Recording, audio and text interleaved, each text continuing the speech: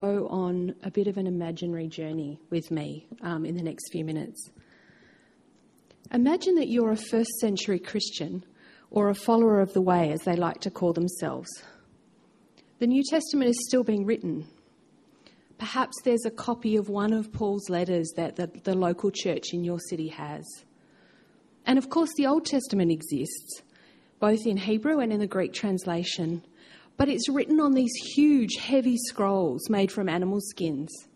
They're not exactly portable, and they cost a small fortune, so no one has their own copy. If you want to hear the scriptures read, the best thing for you to do would be to go to the synagogue where they read from the scroll each Shabbat, each Sabbath. Except that you can't anymore. You and all the followers of the way have been driven out of the synagogue in your town. So how are you going to read the scriptures, let alone study it for yourself? Well, thankfully, you're part of a community of believers. And when you gather with other followers of the way early every Sunday morning before you go off to work on the first day of the week, one of the Jewish men in your group will recite from memory passages of the scripture that he learned in the synagogue as a child. Or one of the people who actually learned from one of the first disciples of Jesus will tell you, they'll recite for you one of the stories or one of the teachings of Jesus. And you're always hungry for that, hungry to hear new passages of scripture as well as old favourites. You try to remember as much as you can, to hide it in your heart, as the psalm says, so that it goes with you wherever you go and you can think about it any time. When you stop to pray morning, noon and night as you've been taught, then it's the Psalms that you've memorised that form your prayers. And it's amazing how often the words of those Psalms that you're praying stay with you. You find that they linger in your thoughts long after the prayer time has ended. Or imagine that you're a Christian in medieval England. Scrolls have been replaced by books, but they're still frightfully expensive because they're hand-copied onto handmade paper and then they're hand-bound. You own a small shop, so perhaps if you saved up very, very carefully, you might be able to afford one later in your life. But what would the point be really? Because to read the scriptures, you would have to read in Latin. And you're illiterate, you don't read any language. You didn't come from a family that was wealthy enough to educate you. You needed to go to work from as soon as you were old enough to in order to support the family. You don't read in Latin, you don't read in French, or just a tiny bit, enough to read what's written on the crates or the cloth-wrapped parcels that come into your shop. You don't read in your mother tongue of English, and in any case, Master Wycliffe has translated portions of the scriptures into English, but those books are banned.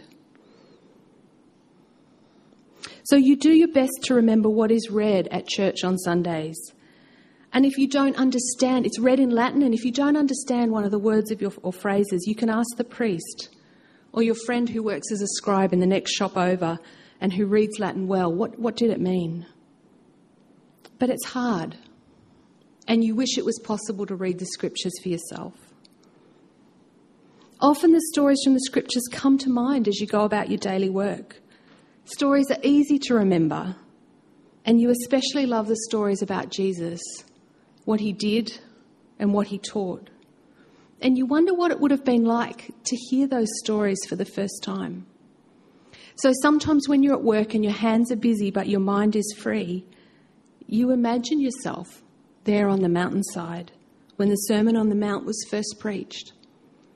Or in the crowd when the loaves and the fishes fed the 5,000, you actually picked up some of the bread that had been broken from Jesus' hand. And as you imagine those scenes, it's amazing how often you see new meaning in the story that you hadn't grasped before. And those insights work their way into your heart.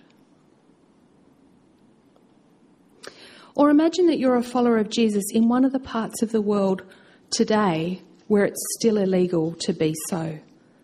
It's illegal to be baptised. It's illegal to gather with other believers. It's certainly illegal to own a Bible. And if you did own a Bible, where would you keep it? Where in your busy multi-generational household could you hide it where no one except you would find it? But there's this website. In fact, you stumbled on it once just internet searching, and that's how you actually first heard about Jesus. And you find the scriptures there in your language just mesmerising. You could sit reading them for hours. But there's no privacy in your busy multi-generational household. Someone could come in at any time. And that wouldn't work out well for you or for anyone in your family. So you've downloaded some of the MP3 files, just one by one book of the Bible at a time. And in your own room at night, or when you're by yourself working out in the garden, you put on your headphones and you listen. And as you listen over and over and over again, little snippets start to stick in your mind. And you find that you can come back to them any time. In fact, it's amazing how often they come to mind at just the right moment when they're relevant to your life and to what you're dealing with. You turn those snippets over and over and over, and you find your heart drawn to prayer in response, to respond to the God who is speaking to you in his word. As strange as it may seem to us, most believers in most places in the world, in most of history, haven't had the kind of easy access to the Bible that we have. And so the way that they learned to interact with the scriptures was quite different than the way we do. It's not possible to read the Bible personally and individually, to have a daily quiet time, if you don't have a copy of it. And for most of Christian history, the reading of the word was read in community when the people of God gathered together like we're doing this morning. But people still needed to interact with that scripture personally and individually. And so what they tended to do day to day was some of the things that I've described for you. Something that we call meditating on scripture that they had remembered or that had become familiar to them.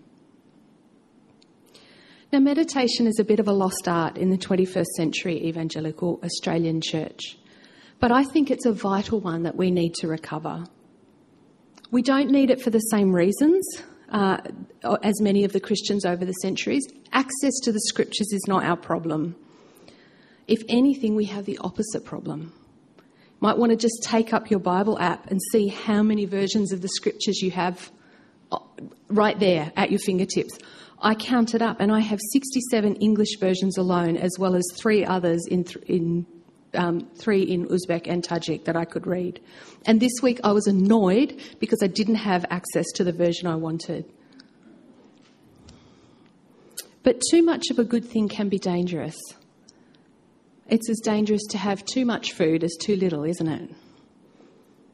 And I'm not suggesting that the Bible is dangerous to us, but that the way we read the Bible can be problematic. Because we can start to read the Bible the way we read everything else. And the way we read everything else has changed rapidly in the last 20 years, hasn't it? We don't read deeply anymore. We Google things. And then we skim the results, don't we? We're looking for what in our Google search catches our attention. And, that article is just too long and boring. Maybe there's a post or a tweet. In fact, if there's a YouTube video or a TikTok video, 30 seconds, even better. We flit from one thing to another with our teeny tiny attention spans. And we can slip into reading the Bible that way too, reading for what's new and exciting and interesting, reading for information. But that's not the purpose of the scriptures. We're supposed to read it for formation. We're supposed to engage in the scriptures so that it will form us, it will shape and change us. Because the Bible isn't just a book. It's God's word to us. And he is trying to shape and change and form us through his word. So what is meditation and how can it help? Well, because it's not something that comes up a lot in our discussions about Christian faith in this church or in a lot of evangelical churches, what you might have in your mind when you hear the word meditation is something drawn from popular culture, and what's in popular culture is often drawn from the Buddhist or the Hindu traditions of meditation. And in those traditions, meditation is a way of stepping back from your personal stream of consciousness and instead of actively thinking, just letting the thoughts ebb and flow. And to slowly let go of your own consciousness and become aware of your connection to all things, to all of life, to the universe, and ultimately to merge with that. And the mindfulness movement takes and popularises some of the, or secularizes and has popularised some of the technologies, not the philosophy, but the technologies from those traditions. And there are some good things about the technologies employed in or the techniques and practices in the mindfulness movement, and lots of things to back that, lots of research to back up how beneficial that can be. But that's not what we're talking about when we're talking about Christian meditation. To understand what Christian meditation is, we need to go back to the scriptures. And you can find meditation, both the word and the concept, all the way through Scripture. And in fact, we've already come across it this month when Tim took us through Psalm 1.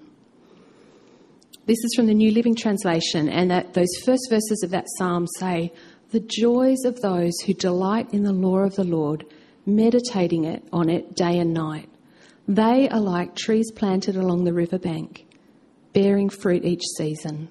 Their leaves never wither."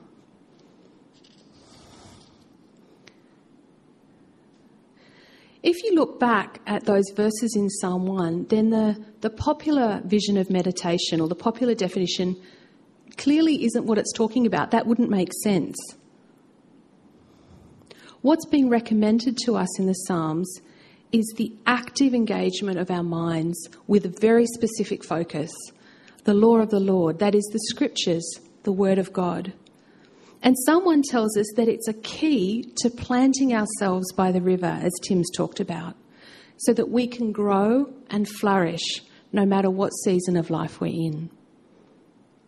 The Hebrew word for meditation means something like murmuring or muttering. And in our English translation, the word meditate comes from a Latin word that means to ponder. And meditation in the Christian tradition is all about that. It's taking portions of Scripture and kind of muttering them to yourself, speaking them to yourself, pondering them, dwelling on them, turning them over and over and over in your mind, talking to yourself about them, and then talking to God about them as well. When I first started studying a bit about meditation, it was the American evangelical pastor Tim Keller who helped me the most. And in one of his sermons, he said, we actually meditate all the time. It's a kind of natural human practice. It's just that we don't call it meditation. We call it worrying. And that made me laugh because I come from a long and distinguished line of worriers, and I know exactly what he means. When you worry about something, it's never far from your thoughts, is it? You turn it over and over in your mind, thinking about it from all different angles, trying to figure it out. And while you can lose yourself in the flow of work or distract yourself with your favourite TV show for a while or go for a run, eventually your thoughts will just cycle back to that thing that you're fixated on and worrying about. But what if instead of dwelling on our own concerns, we learnt to dwell on God's word to us? What if what it was that was turning over and over in our minds, the thing that we were thinking about from all different angles and constantly cycling back to, was his word? It's not hard to see how that might start to change us from the inside out. How God's truth might become more and more real to us, so that, as the psalmist says, we start to delight in it. One of the most helpful definitions of meditation I've found, again, was from Tim Keller, but he's quoting an earlier scholar, Peter Toon, who says, meditation is the descent of the mind with biblical truth into the innermost heart until the whole being yearns for God. It's not just our mind and rationally thinking about Scripture, but sticking with it, dwelling on it until it. Some of the saints say till our hearts catch fire, until actually our whole being, our mind and our heart is impacted by it. Well, the best way to learn about meditation is actually to do it, not to talk about it. And so for the rest of our time together this morning, I'm going to share with you one method of meditation that has been practiced by Christians at least from the 4th century, so 350-something. It's got a long tradition. And what I'm going to do is take you through the steps of how we do that. And we're going to spend the rest of our time together this morning taking a short passage of Scripture and practicing the process of meditation here together as a group. Some of that is going to be your own personal reflection. There's going to be an opportunity for sharing and prayer. And some of it is just going to be silently being still in God's presence and sitting with what He has taught us. So the method what we're going to be talking about today is something called Lectio Divina, and that's Latin, and we all don't speak it, but it just means sacred or spiritual reading. And the way I like to think about it is it's slow reading. You might be familiar with the slow food movement, where it's all about just slowing down and thinking about growing your own veggies or making your food from scratch and savouring each part of it as you eat it. And you could translate Lectio Divina as slow reading. What if we just slowed down? If we didn't jump from TikTok video to TikTok video, but we just sat with and we savoured the word. The first person in Christian history who wrote about this method was a guy, for those of you who are history buffs, was a guy called Gregory of Nyssa. And he was like a rock star theologian of the 4th century. Most of his work was trying to figure out how to explain the Trinity. And he's one of the people who was key in authoring the Nicene Creed, if you think about that. And then this was really popularised by Benedict of Nursia, who's the founder of the Benedictine Order of Monks. Now, if that starts to freak you out because it sounds Catholic, remember that in the 4th and 6th century, there was no Catholic Church or Orthodox Church. There was just one church. It's not till 1000 AD that the Catholics and the Orthodox. So this isn't Catholic. This is just Christian. And this form of meditation is practiced by Orthodox and Catholic and Protestant Christians.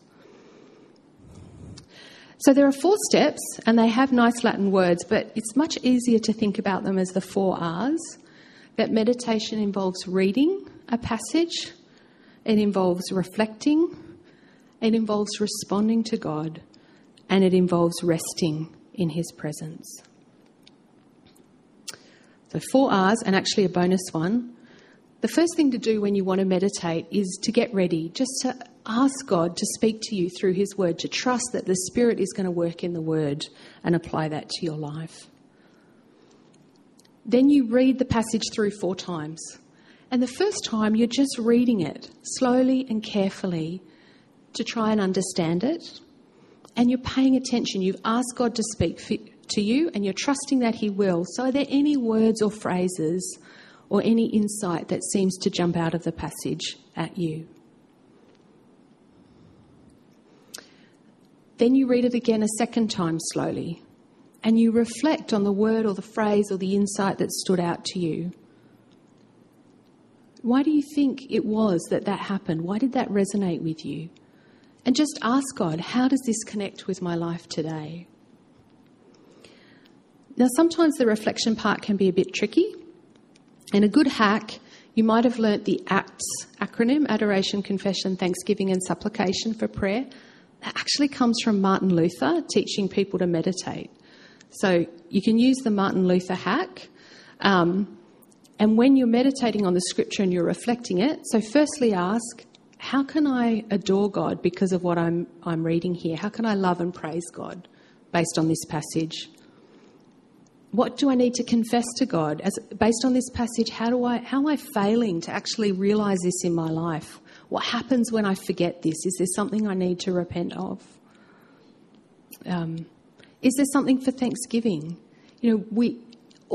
Jesus embodies all of God's fullness. Is there something in this passage that points me to Jesus? Can I thank Him for how He embodies this? Or can I thank Him because what He's done has because of one of his promises in this passage, or can I thank him because what he's done means that the confession I've just made, my sin is covered, and he's sufficient for that as well. And then lastly, supplication or asking, but I've actually put this as a desire for change. Like, how does this show me what I could or should be or do? How would my life be different if it were real to me? And ask God to do that in you. So that's the reflection steps. That's R number 2. The third R is to respond. Read the passage through slowly one more time. And your question this time is, what do you want to say to God in response to what the word he's spoken to you? You might want to use the word or the phrase or the insight in your prayer, praying it back to God, using scripture to shape our prayers. If we're praying God's words back to him, our prayer is certainly going to be acceptable and in line with his will. And if you're a journaler, you might want to journal at that point to note down your response. And then the last time through is just to rest, to read the passage one final time and just be with God in silence, to allow what he's spoken to you to soak into your heart. Now, this can be the most uncomfortable or the most unfamiliar one to us. It's really easy to have performance anxiety about this, ironically, like, oh, I'm not resting properly, like, I'm struggling to be with God. Okay? Just remember your relationship with God is about like any other relationship. In the sense of there's an ebb and flow in the relationship, isn't it? Peter and I have been married for 22 years. We still go out for dinner most Friday nights. Sometimes it's a really deep time together. Sometimes we're just hanging out. But that's normal in any long-term intimate relationship, isn't it? That sometimes it's deep and passionate, and sometimes it's just comfortable and familiar. And sometimes it even can be a bit awkward. So just sit with it. So that's the 4 steps. And we're just going to take a moment. We're going to actually spend the rest of our time together practicing that. So I've taken you through so you're familiar and you know what to expect. So I have a passage from Scripture that we're going to meditate on, and I'm totally cheating, and this is a passage of Scripture that I want to meditate on. So I'll just explain to you how I got there. A few weeks ago, I had an unusual experience for me. I woke up in the morning, first thing, there was this verse from Scripture, like bang, in my head, so clearly. And I didn't know where it was found, so I Googled it, and it's a verse from Colossians chapter 4, where it says, devote yourselves to prayer, being watchful and thankful. And I've been chewing on that for the last few weeks. Like, what does it mean to be watchful and thankful in prayer? And one of the passages that, as I've looked at other passages in Scripture and whatnot, one of the passages that's come to mind that I actually haven't had time to sit down and sit with for a long period of time is the story about Jesus and his disciples in the Garden of Gethsemane, where Jesus asked the disciples to watch and pray with him. And that's the passage that I want us to dwell on this morning. So I'm going to ask you actually to put your Bibles away, and let's return to the practice of the Bible being read aloud in the gathering. I will have it on the screen. But as we start, let's just take a moment to be ready. So I'm going to give you a moment of silence just to bring your attention and your focus to God.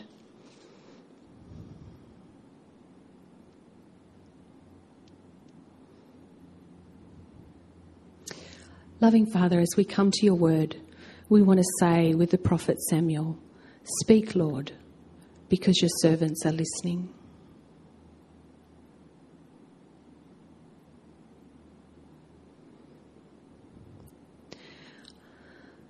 As I read this passage of Scripture, just seek to understand it and look out for any word or phrase or insight that catches your attention. Jesus and his disciples went to the olive grove called Gethsemane, and Jesus said, sit here while I go and pray. He took Peter, James, and John with him, and he became deeply troubled and distressed. He told them, "My soul is crushed with grief to the point of death. Stay here and keep watch with me." Jesus went on a little further and fell to the ground. He prayed that if it were possible, the awful hour awaiting him might pass him by. "Abba, Father," he cried out, "everything is possible for you. Please take this cup of suffering away from me. Yet I want your will to be done and not mine."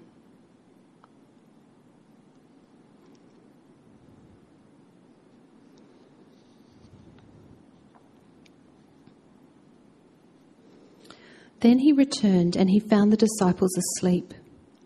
He said to Peter, "Simon, are you asleep?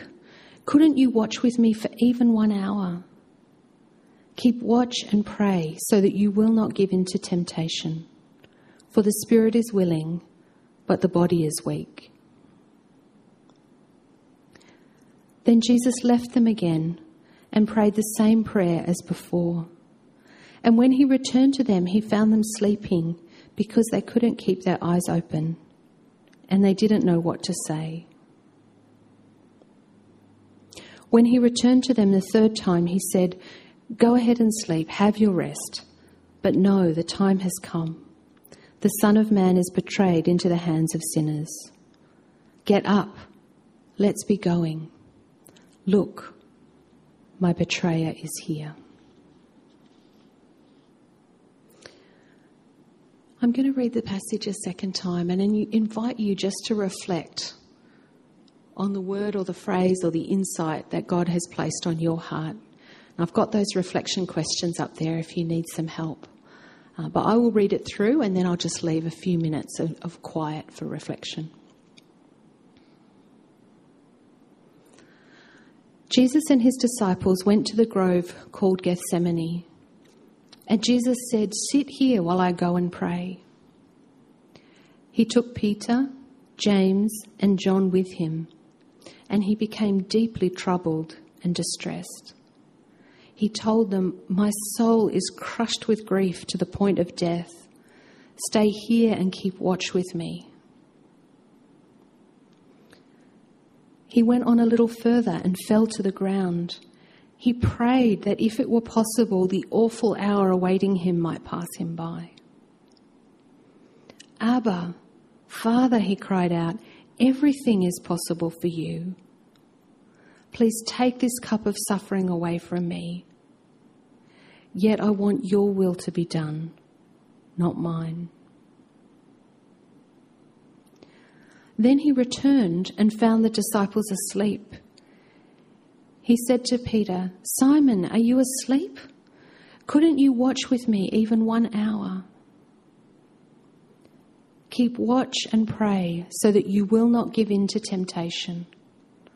For the spirit is willing, but the body is weak." Then Jesus left them again and prayed the same prayer as before.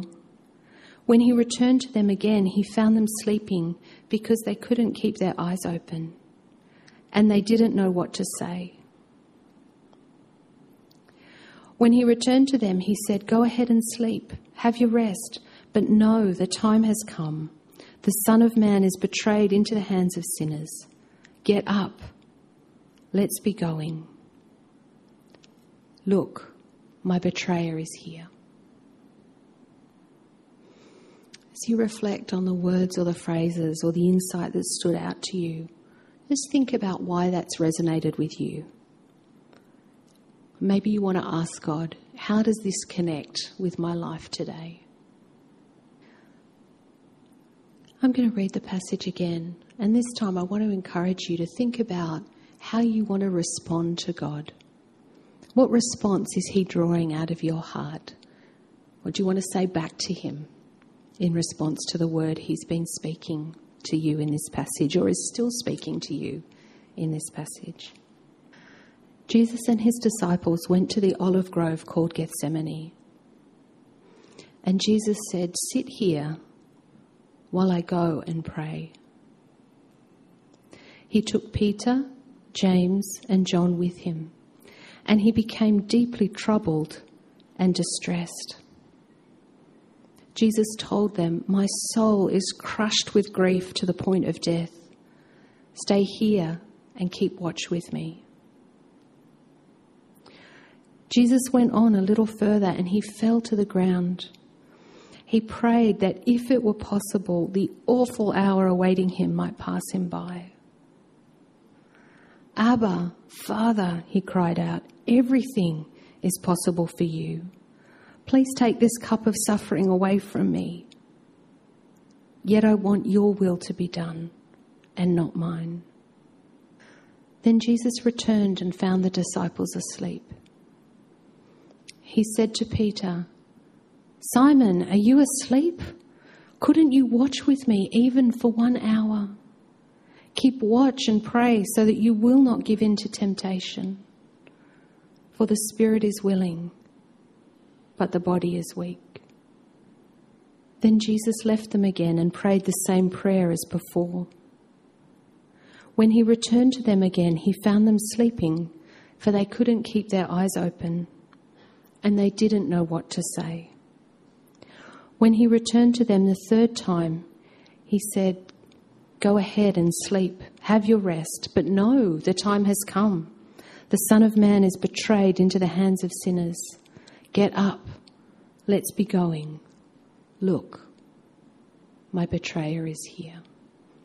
I want to give people an opportunity to respond here together in the group to God. And it may be that God has been drawing out of your heart a response of adoration, something that you want to express your love and praise to him because of what he's shown you in this beautiful story. Difficult story, but a beautiful story.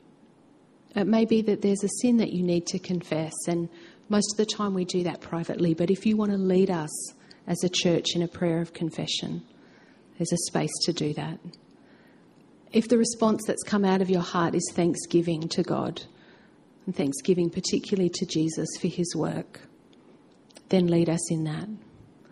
And if you just want to share your insight with us, really briefly, just the word or the phrase or that key little popcorn insight that's come out of that little kernel of insight that's come out of this for you, share that with us. But how's that impacting on you?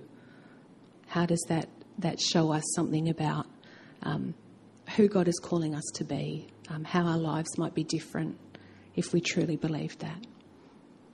So we've got the microphones set up like we do during our sharing time, and Dave and Ben are also going to allow anybody who is on Zoom to share. So if you've got something that you want to share your word or your phrase, or lead us in one of these responses.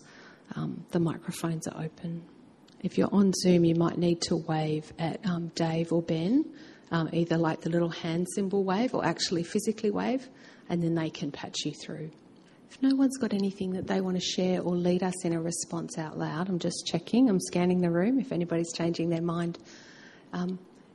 Just to say, if you're doing this by yourself or even if you've got it with you now, this can be a time to journal as well, just to note down what is the response that God drew out of your heart. And it could be a response in prayer, or it could be a response in action, something that you want to actually to do. And sometimes people add another R in here to say resolve, like what am I resolved to do differently, or to follow through on what God is calling me to. I think just to share for myself one thing that stood out to me in this passage was I was just remembering that just before this, Jesus and the disciples had been having the Lord's Supper together. And remember, Peter said, "I'm willing to die for you, Jesus." But it turns out that even staying awake for an hour was a bit much. I'm really challenged by that. I think my intentions of what I want to do for God are often way bigger, like hilariously way bigger than what I'm actually capable of. And it's encouraging to me to see Jesus both his anguish, that he's the one actually doing the hard work, the dreadfully painful work of the suffering and the death that Peter couldn't do.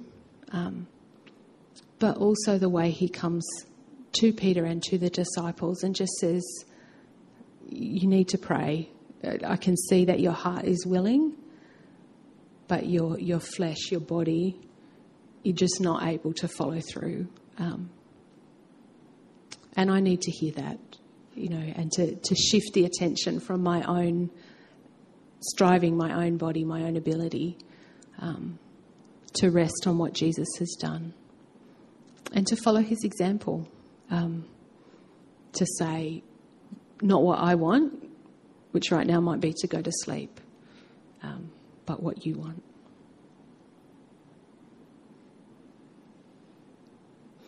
Yeah, Karen wants to say something really quickly. Go ahead, Karen. And then I'll just give another minute if anybody else has something they want to say. Thank you so much for that. So I love doing things like that. I was so keen to share that. I thought everyone might have had enough of me by now. But the thing that stood out for me was when Jesus invited the disciples to go with him to pray. I don't know why that stood out for me. And then the other one was the word watch and keep watch. And when I was having a quiet time with the Lord, I was thinking how I myself want to be accountable to others. We're not doing this journey alone. And Jesus invites us to do the journey of life together. And obviously they fell asleep, but just to keep accountable to one another on our journey with God. And I would love people to keep me accountable on my journey with God, to stay on the path, to keep watch and to pray, and let us do it together. Mm-hmm. Thanks, Karen. Yeah, amazing to see Jesus didn't want to be alone. He wanted others around him, supporting him in prayer through that difficult time. Does anybody else have anything that they want to say or to share with us or to lead us in a response? Well, the final R is just to rest in God's presence. And I'm going to read the passage one more time. I encourage you this time just to be with that insight, or be with God as he continues to speak to your heart, that insight.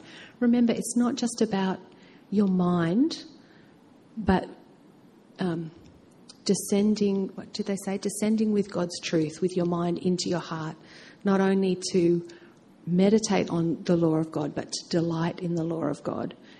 And so just to give time to be with this passage, or be with the insights that God has given us, be with God as he's speaking to us, and to allow those words of his to soak deeply into our hearts, to bring about that kind of change in our thinking and in our feeling and in our behaviour. So I'll read the passage one more time, and I'm just going to give 5 minutes of silence. That can feel like a really long time. We'll have some music on, but just take 5 minutes just to sit and to be, and then the band is going to come up and lead us in responding to God in song. Jesus and his disciples went to the olive grove called Gethsemane, and Jesus said, "Sit here while I go and pray." He took Peter, James and John with him, and he became deeply troubled and distressed. He told them, "My soul is crushed with grief to the point of death.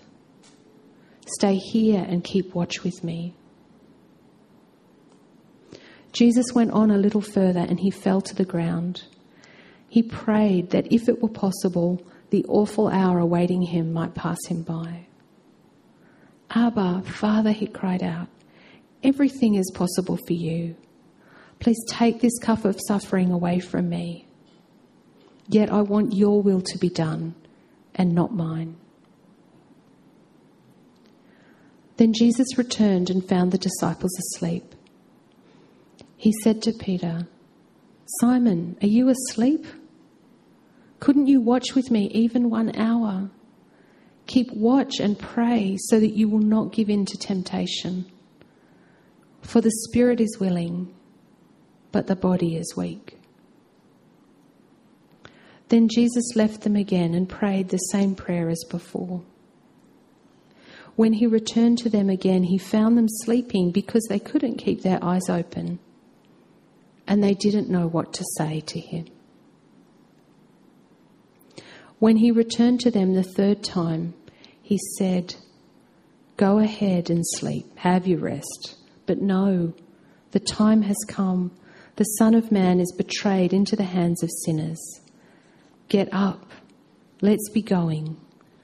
Look, here comes my betrayer."